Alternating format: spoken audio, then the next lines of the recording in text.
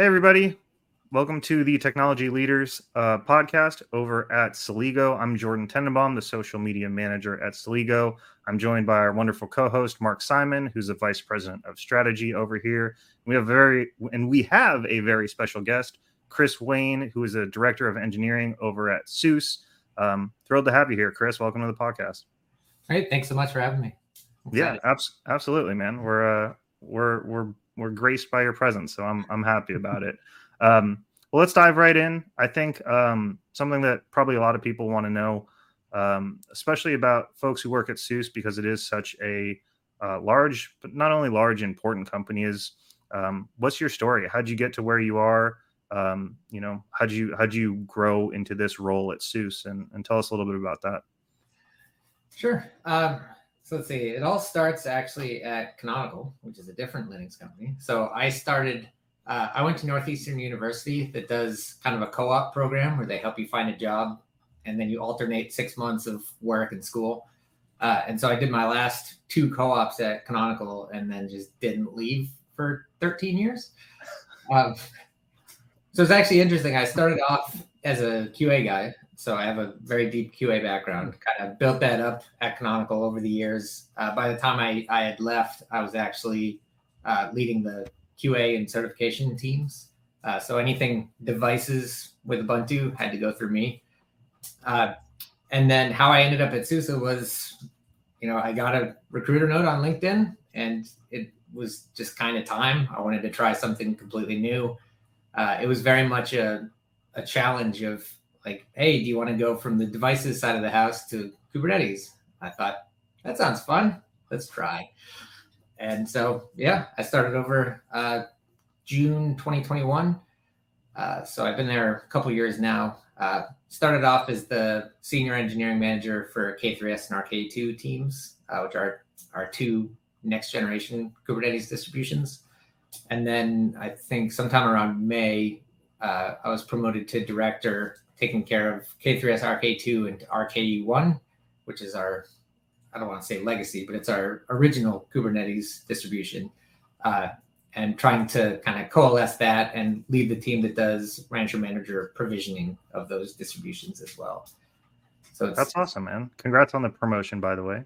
Thank you. And I think for those listening, those watching, they might not have ever heard of SUSE. Hopefully they have. But if you had to explain SUSE in, 2-3 sentences, just to keep it simple for them, what would you say? Like, what does SUSE do, and what problems does it? You can use more than 3 sentences if you want. But what does SUSE do, and what problems does it solve on the whole for its customers?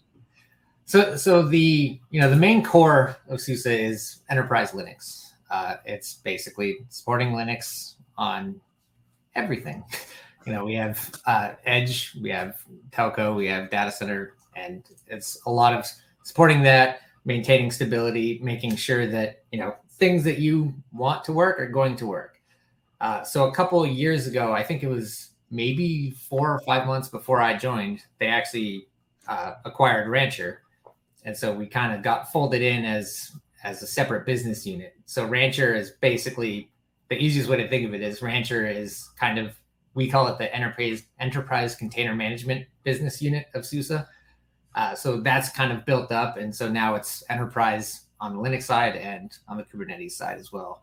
And then we're also doing a big push into Edge, which is where K3S comes in, because it's a super itty bitty Kubernetes.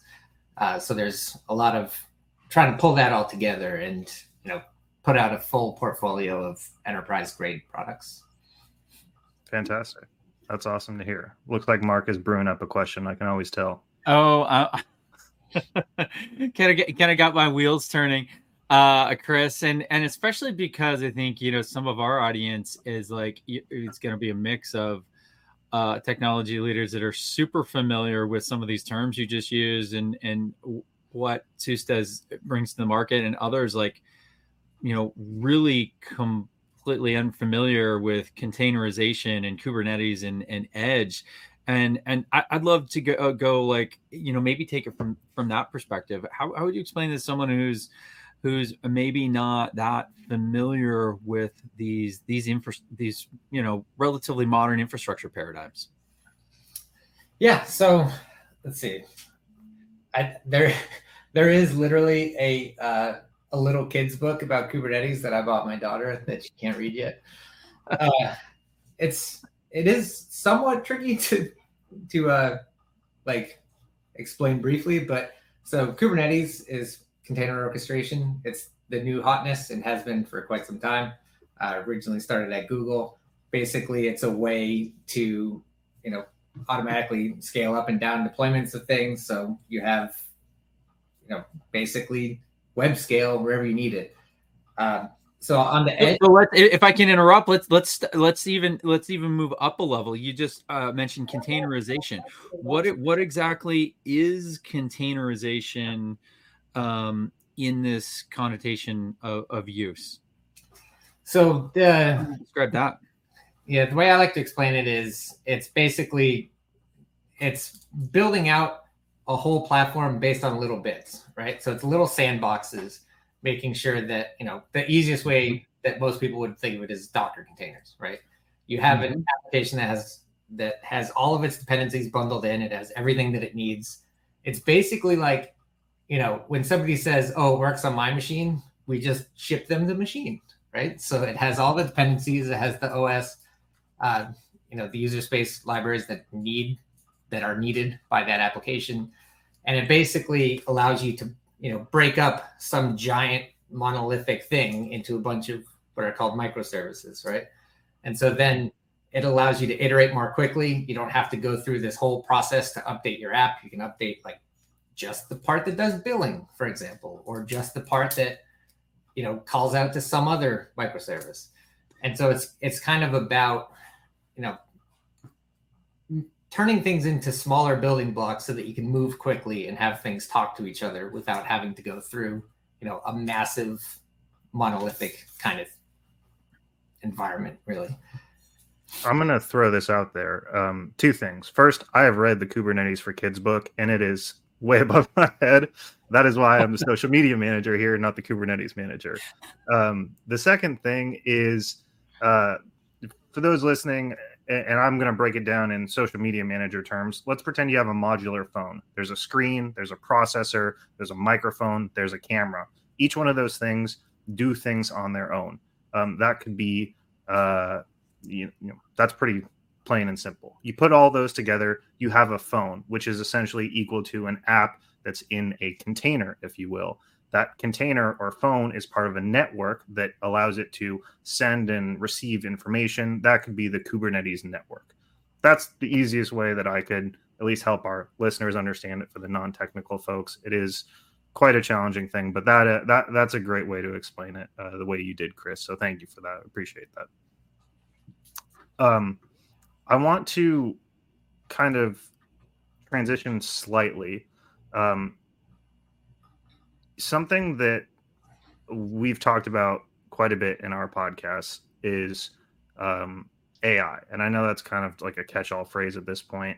But I'm curious, and again, I know SUSE is a big company, so this might not be exactly in your wheelhouse, but how does AI kind of play into containerization, into the Kubernetes distribution, K2s, K3s, the things that you're working on? And is that something that in the future is going to be a big kind of necessary part of that infrastructure, if you will?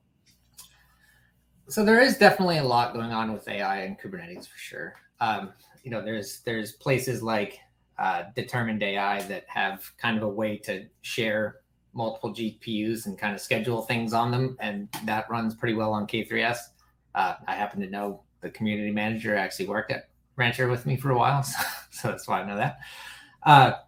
In terms of what my team would do, it's kind of outside of the scope in the sense that we just give you the distribution and then you can put whatever workload you want on it. Within SUSE and Rancher, we do have a team that's dedicated to AI and monitoring. It's basically using AI to try to improve observability and help find issues in your cluster, right? Like, oh, hey, this doesn't look right. We should alert you about it. So we do certainly have that as a focus in SUSE. I wish I could dive a little bit more into it, but it's a little bit outside of my team at the moment. Totally fine. No, that's cool. It's just always interesting to see how various organizations are kind of incorporating it in different ways and whatnot. Chris, one thing around some of these technical topics that I think is interesting is to kind of flip them around and look at like the business value of those and translate that, particularly for some of our audience, which could be more or less technical, more or less engineering oriented or hands-on or fairly removed.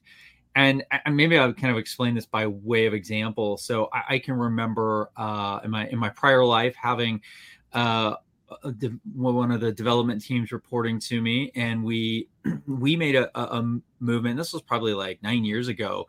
Started adopting Docker, and that literally transformed. So we're a small organization. I think at the time we were like 60 people or something total in the total company. So a boutique consulting firm.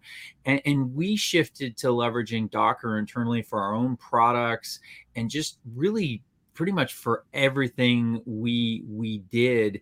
And I mean, my experience was that it was that alone, moving to containerization was like massively helpful and a game changer for what we did. Even having a small team, it made us dramatically more efficient. And from from a business standpoint, that was an example of a technology that changed a paradigm in a way. And that by leveraging that, I mean, it literally just made everything way simpler. Yeah. When you're developing custom applications and you're trying to get them tested and deployed to customers quickly and efficiently, and you're setting up, you have your own hosting environments and things like that. I mean, everything just got dramatically simpler. And so that to me really like made there's a very clear business value around containerization. And I'm curious, and this is a setup for the question, so bear with me. But really, the question then comes: if we take that a step further, and Kubernetes is really the modern evolution of containerization and that orchestration that you were talking about, how does that change the paradigm a step further, particularly for what we think of as maybe a mid-market company, not a massive multi-billion-dollar company doing things at huge scale, but more, a company that might be, say, a mid-market manufacturing company that's doing something and they have custom applications, but they haven't adopted these. I kind of love to hear kind of how that impacts adopting some of these technologies helps a company like that. I think a lot of the areas that we see people kind of adopt this in those spaces are kind of like industrial IoT kind of applications. Yeah. Where we'll see, and what we call an edge gateway in a factory, and then that will, communicate with a group of sensors that kind of help measure the velocity of things, help catch anomalies, maybe have some, OpenCV set up so that it can see, like, has a little camera and say, oh, that thing's broken, whack it off the line. So there's a lot of applications kind of like that, and that's where the whole edge comes in, right? It's basically small devices talking to each other to give you a better understanding of the business, how it's actually working. Like another area with that is with trucking, right? So the trucks, they'll have a gateway inside of it. It'll have GPS. It'll have, temperature sensors if it's supposed to be cold storage stuff. And so it allows you to kind of surface that information to the people in the business making decisions, right? And help you understand, okay, well, whenever we've loaded up this truck on this route, it hasn't met this weight capacity. Why not? Can we shift the route and pick up more stuff along the way? Like, just having that amount of information is, I think, where Kubernetes kind of plays a key role, because there may have been little individual tools on the truck, and then you have to go download the information through like an ODB2 port or whatever. And now it's all connected in kind of an IoT sense. And so you have these individual devices measuring individual things, and it just allows you to get that much more, frankly, metrics and understanding of what is actually happening in the business versus before. You can kind of piece things together a little bit one at a time, but now you have all of this information coming up all at once. You can get a single pane of glass of here's what's happening everywhere in my business, and here's what we can do better, basically. And that concept of a single pane of glass, and not gaining that through leveraging a Kubernetes deployment. I think that really, talk about like business value, I think that resonates with a lot of customers. I mean, hear that in just about every type of systems infrastructure conversation we have at Celigo. We're in the middle of a lot of those that not necessarily as many IoT, but more about core like transactional business processes. But it seems like there's so many people out there in industry kind of searching and yearning to get that holy grail of that single pane of glass. It seems like it's a continual search. We're getting closer and closer. It's interesting when I hear you say that, Mark. I was doing a deep dive on your LinkedIn, Chris, and one of the first things that I noticed under your SUSE section, or whatever you call it, is you work to tear down silos to share tools, processes, and information across different organizations. And when I saw that, first of all, it just sounds a lot like what we're talking about, this clear pane of glass with information coming in from all places, regardless of what org or tool. But it's also something that at Celigo, that is kind of our bread and butter, is tearing down business silos, connecting people's tech stack, and allowing information to flow freely between them to be as efficient as possible. And I know SUSE and Celigo are two completely different companies, but I'm curious, just like, does that resonate with you? That kind of, I don't want to say like integration and automation, because those are the key words that we use all the time, but does that kind of resonate with what you were saying previously about a flat pane of glass? It does, in a way, yeah. I think a lot of like that specific bullet point on my LinkedIn is a lot more of kind of organizational, cultural, more than technical, in the sense of, hey, we're all working on these little bits of automation to do, say the K3S RK2 release process. Let's set up a repo, let's have somebody own it, and kind of collate all of these tools and turn them into one suite of tools that does everything that we need. I think, a lot of the silos were more, again, organizational, around the fact that we were a recent acquisition in SUSE. And so we were kind of separated from everybody else. And so it's kind of breaking down the communication barriers and opening up, to, hey, SUSE QA team, here's what we're doing. Here's what you're doing. Maybe we can work together and do the same thing once instead of like 4 different ways.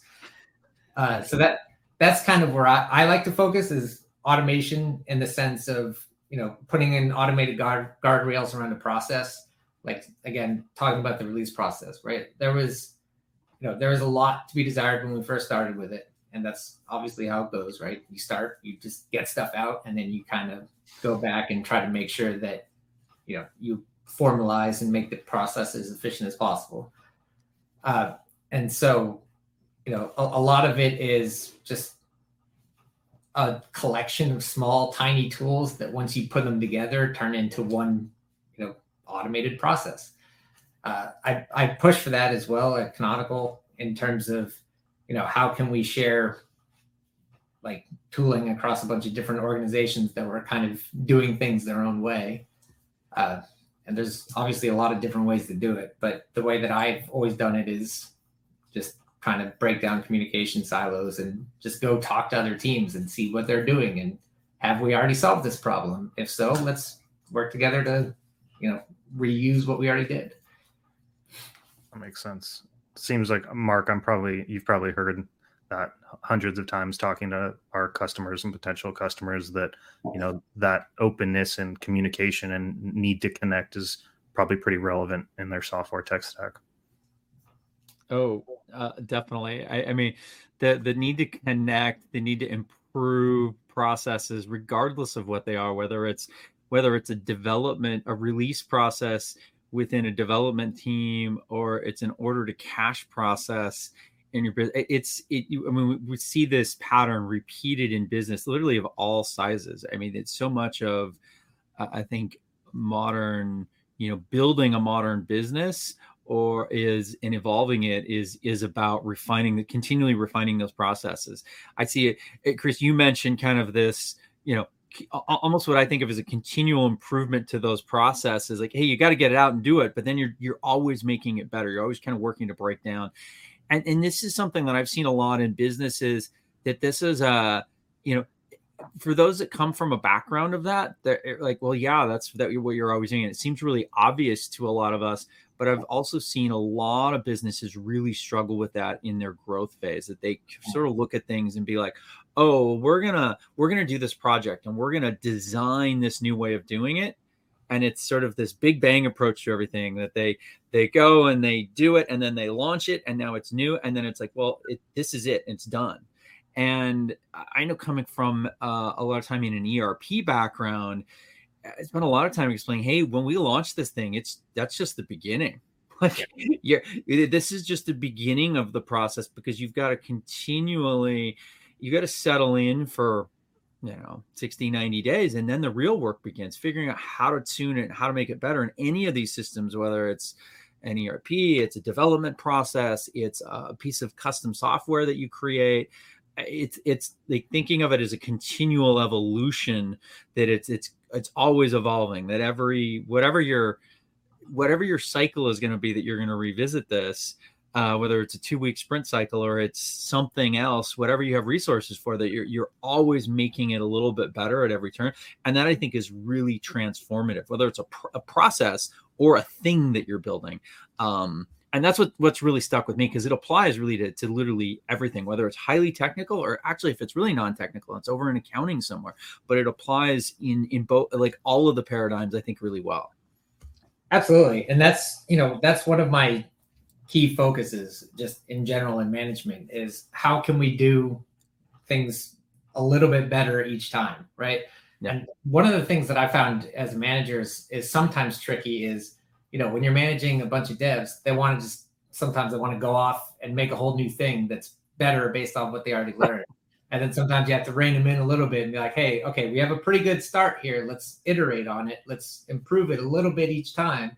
And then, it's kind of, again, like the whole, don't let perfect be the enemy of good, right? Like, you have a starting point, great, use it and then build off of it. Don't just keep restarting the starting to build something new. It's interesting how CI/CD is baked into so many different businesses, and it doesn't matter if you're an engineering or development company or a manufacturing company. It's something that I think all of us pretty clearly recognize is completely necessary for any business to improve. I want to ask a quick question. I know you mentioned Rancher earlier. There's Longhorn, there's Rancher Desktop. SUSE has a whole bunch of open source projects, and I was kind of introduced to open source 4 or 5 years ago. I'm obviously not a developer, but the company that I worked at the time had a lot to do with open source, and we're putting out their own open source products. It's something that I've been pretty interested in and relatively passionate about over the years. And I'm curious, beyond helping people, do cool things, via development, what's like the value or importance to you of open source, and how does it play into the greater picture at SUSE? So I have a very, I am very privileged in that I've spent my entire career in open source. I've never done anything closed source. It's basically, for SUSE in general, like, it's in our DNA. Everything we do is open. We're going and spending $10 million to fork RHEL to keep it open, right? Like, it's baked into what we do every day, and especially on my team. So it's a little bit interesting because K3S, K3S and RK2, obviously they're both open source. Everything Rancher does is open source. But K3S is very community focused, and it's, we donated it to the Cloud Native Computing Foundation. We don't technically own it. The CNCF does. And so we're very community driven there. And, we really try to make sure that we take feedback and take pull requests and incorporate the community wherever we can, especially in K3S, like I said. And then RK2, still open source, built off of K3S, but it's a little bit more enterprisey. And so it's a lot more customer driven than community driven. But in terms of, being open source, it's everything. Like we want to do everything in the open because we think it gives you more flexibility. It actually gives you more security because you will have security folks that find your open source project and want to bring it. It's a great way to, get people involved and figure out what people are actually doing with your software. Like we have discussions enabled on GitHub for K3S. We get to see a lot of these people come in and be like, hey, look at my, Raspberry Pi cluster running K3S. I'm like, oh, what are you doing with it? Oh, X, Y, and Z. That's the coolest thing ever, is seeing something that you help maintain actually powering something that somebody else is building. That's really cool. I think the community aspect is something that there's certain companies that just do it correctly, especially in the open source world, whether it's SUSE, whether it's Grafana Labs, these companies that, to me, like, that is the coolest part, is seeing what people can build and what they can break, and getting ideas essentially for free from them because they love the project. And it's really cool that you work on the community side of things, and especially for me. I manage social media communities. You manage developer communities, and it's just interesting because I've been connected with you for quite a while on LinkedIn, and I've followed almost all of your updates, and it's interesting to see how much you care about the community, where you're posting K3S updates and K2S updates. Almost, I guess you have like a weekly post that you do, and I don't know. I guess this is kind of a crossover between social media and your role in engineering. But if you could talk a little more about, and I know you already touched on it, but I don't know. I'm very interested in the community side, so I'm struggling to come up with a specific question. But I guess I've got a question on the community. Right. No, thank you. I'm really intrigued about this building community. This is something that I've been in part of lots of discussions about. How do you build developer community around something? And in our case, we don't have an open source product. It's a product that our product is a native cloud-based product, but it's not open source. And so I think it poses some more challenge. And I'm really curious to hear, Chris, what to you are the keys to building a really solid community? We'll start there, and then there's kind of some natural follow-up questions on the paradigm. I was about to ask that. So let's see. If to build a community, like a developer community around a specific project, the very first thing you need to do is just build something and put it out there, right? And ask for feedback, ask for ideas, ask for, hey, if we built this, would you use it? And if not, what if we did this? And it's all about communication, right? It's not like you can have very robust communities for a closed source project, as long as you have that openness and you go, seek feedback and seek people that want to learn more about it and show what they're building from it. And it's a lot of, soliciting feedback, trying to help. On the open source side specifically, of course, like trying to help build out new contributors and try to incentivize them to do so. And, just sometimes that includes or involves walking somebody through like a very simple PR process. Sometimes it's, making sure that you assign good first issue labels on an issue on GitHub that kind of allows people to go and filter and see, oh, okay, this is like a one-line fix. Even I can do that. And it's just constant fostering of communication between users and, people building things on top of your software. People just want to know about it.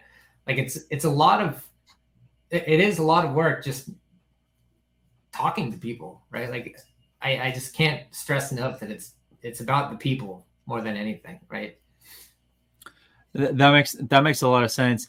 And it always seems when you, as a an observer and sometimes a participator in different online communities, technical or otherwise, it always seems like there's a certain point where there's a critical mass that's reached, and then the content creation and the value of it, of the community as a whole, it increases exponentially from there. Do you think those the principles you were talking about of that openness and communication, does that really matter if you haven't reached, like, it sounds like that would hold true whether you've reached that critical mass or you have, but if you're still early, that is just as important or maybe more important early on? I would say it's even more important early on, because it helps build up that trust between you and the community of, oh, they're actually listening. Like, they want to know what we have to say. I wasn't really here for the very early bits of K3S, but from what I've seen, it was a lot of, publicly saying, hey, we put out this thing, go play with it. Tell us how it breaks. We want to know. And just really kind of reaching out and talking to people about what they would want in a mini Kubernetes. Like, what would it look like if you had the perfect, Kubernetes that you could use on a Raspberry Pi? What would you do with it? What would it look like? And I think it's really kind of building up that trust, because if you go, you can be, so just by being open source, you're not necessarily building a community, right? Like the example that I hate to go for, but the example of that is Android, right? It's technically open source. Do they accept contributions to ASOP? No, not really. But you can go get the source after it's released. But so, it really is just that constant back and forth and building up that trust of, a new community member coming in knowing, okay, if I log a bug against K3S, it's going to get answered. It might not get fixed, but it'll at least be engaged like within a few hours, which is kind of crazy for that number of people. But my team is amazing and they do it. So it's just knowing, I'll be spoken to with respect. People will take what I say seriously, and people will, try to take my feedback and improve upon it. That makes a lot of sense. And one thing that really jumped out at me was that approach, that objective of your team to respond to something, to be so in tune that they're listening and responding to that feedback within hours. That it doesn't turn into days or weeks, but they're striving to being almost immediately responsive to the community if something comes up. Yeah, I mean, we're pretty good at it. I mean, obviously there's cases where we don't do so great. And, there's always a little bit of a tricky spot when we do use Stalebot on GitHub, which closes issues after 180 days. We open it back up if anybody says this is still an issue. And we actually, we took a little bit of flack for enabling that. But in my personal opinion, it was helpful because it actually bubbles up older issues, right? So we'll have responded and then maybe, we didn't follow back up if somebody asked a follow-up question, a few weeks later. And so now it kind of pops up to the top. We're like, oh, okay, that's actually still an issue. We'll remove the label and make sure that it doesn't get closed. But, for the most part, we're pretty reactive to issues. I mean, especially for a project the size of K3S, right? Like we have 25,000 stars on GitHub and 80 something issues right now, which is not a ton for that many stars. Wow. Right? And that's a lot of it is, just good pruning and making sure that we close issues when they're closed. A lot of it is good triage. And then it's really just listening and fixing things when people tell us it's broken. That's a really interesting way it's the right way to do business. It's you're taking care of the people that care about your product. You keep them engaged. You help them out. That's really cool. I'm curious if maybe SUSE in general or you in your personal life take inspiration from other, community-based organizations, whether that's GitHub, whether that's Reddit, Slack. Do you try to model certain things from other places and incorporate them into SUSE at all, or how does that work on your end of things?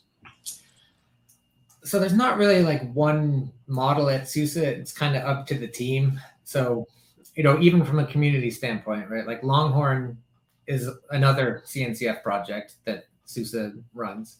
And that's a completely separate team for me that run things a little bit differently, still very well, I think. Like, I think they do a phenomenal job, but it's kind of up to the individual manager how they want to lead that specific community if they have that kind of project.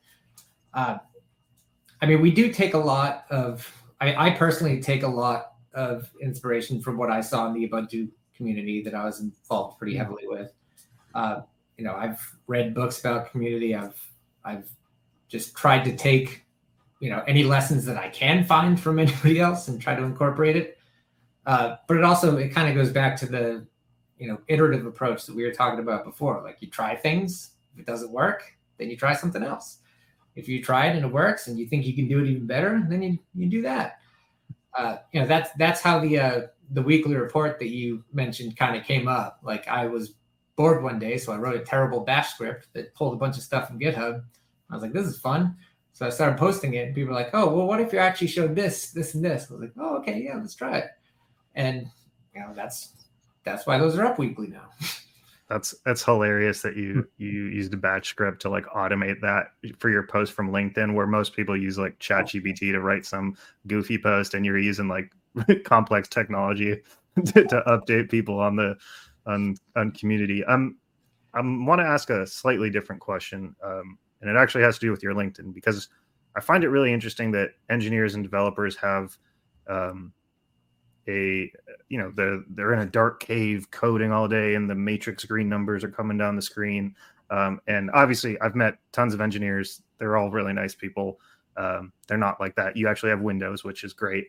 I'm glad you're not in a cave. But what value have you gotten from being like essentially a social butterfly in a way that most developers are not on social media, and specifically LinkedIn? Like, is that something that, you're really trying to grow your presence? Is that something that you're just trying to keep the community engaged on a different platform?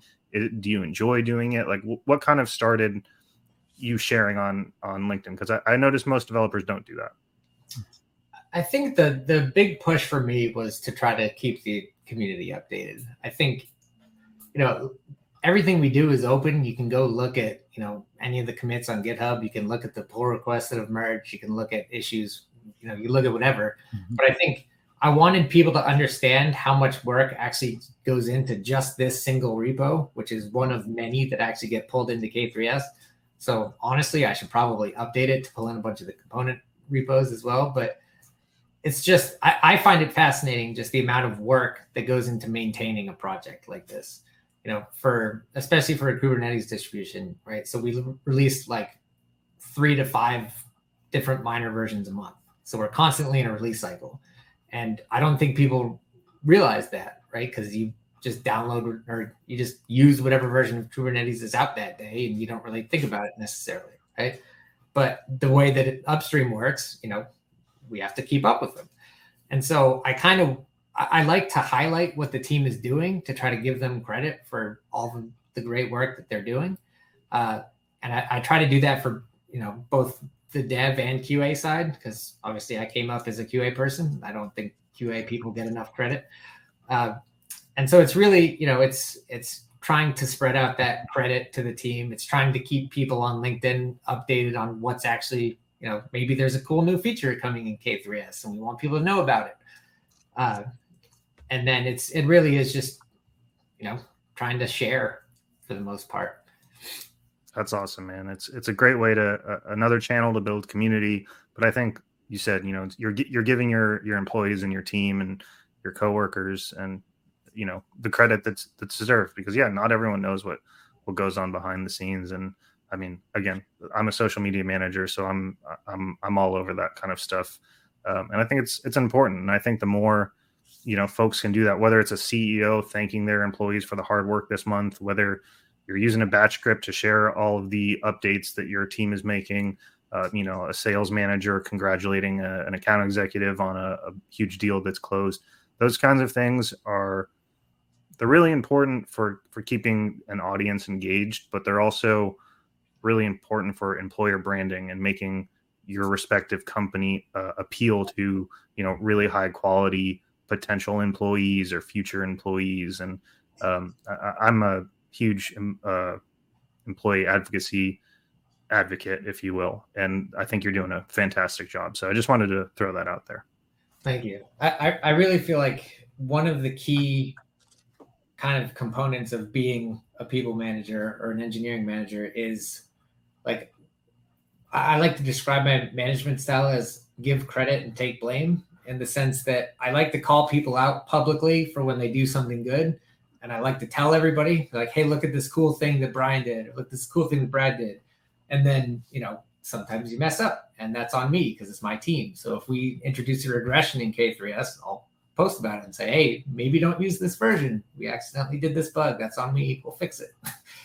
But I think that's really something that's kind of lacking in some engineering management that I've seen. I think, it really has to be about building up the team around you, and not, you trying to go be like, look, this cool thing I did, when it's really you doing it. Chris, I think you make a great point, but I'm going to argue it's not exclusive to engineering at all. It's simply good management.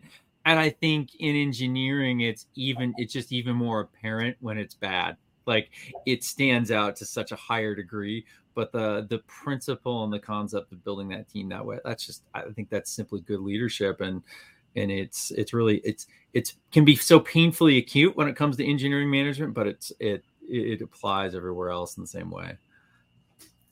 That's a great way to put it. And I guess Mark will be making a LinkedIn post congratulating me for being a great podcast co-host later today. I'll keep an eye out for that one, Mark. Well, I know we're getting a little close to the end. We've been recording for almost 45 minutes. I don't want to take up too much of your time, Chris. I have my typical ending questions, but I want to leave the floor open for Mark to see if there's any topics he wanted to cover before we part ways. I think we covered all the things that I wanted to make sure we touched on here, Jordan. That's fantastic. Well, with that in mind, I would be remiss if I did not mention that Chris Wayne is also the number 4 most downloaded Kindle author on Amazon with his book, How to Not Be a Fatty. So I'm going to be downloading that because I could definitely use some tips, tricks, and best practices from Chris. So we know you're an author. We know you're a father and a family man. But for those listening who want to get to know you more, Chris, outside of work, outside of your family, what are you interested in? And obviously open source is one of these, but what are you interested in? What are you passionate about? What do you like to do for fun? We just want to let the people get to know you a little bit. Yeah. Let's see. I mean, family is obviously the number one thing. Like, when I hang up here, I'm going to go try to play with my daughter, even though she's mad because she's teething. I think, one of the things that I like to do for me is, it's kind of goes along with the weight loss, but I exercise every day since like 2012. And it's it takes up a lot of the free time that I have, but I continue to do it because it's one of the best ways to clear your mind of what's going on. So I really like to run. Pre-COVID, I would do a lot of races across really the world. At my last job at Canonical, I used to travel 13, 14 times a year, and I would try to find a half marathon wherever I was traveling that month. So that was a really cool way to see new places. So like I did a half marathon in Taiwan, in Amsterdam, in South Africa, and then in Colorado, all in the same year for no reason whatsoever. So a lot of that, a lot of photography, and then it's really just playing with the kid and the dog and hanging out with my wife. That's awesome, man. I love to hear that. You're a big I guess you like being outdoors. It seems like Mark's very similar. He's always trekking in the Alps or skiing through the forest or things like that. So it's kind of cool to see those connections. I just want to say, Chris, you've been a fantastic guest. I really appreciate you breaking down these very complex aspects of Kubernetes, of containers, of community building in a way that's really easy to understand. So again, thank you for being an amazing guest, and Mark, as usual, a fantastic co-host. To those of you who are still listening, thanks for joining us on the Celigo Technology Leaders podcast. We will see you in about a week or two. We have some fantastic guests lined up. We can't wait to see you then. So thank you so much, Chris. Great. Thank you so much. Thank you, Chris. Great to meet you. Bye, everybody.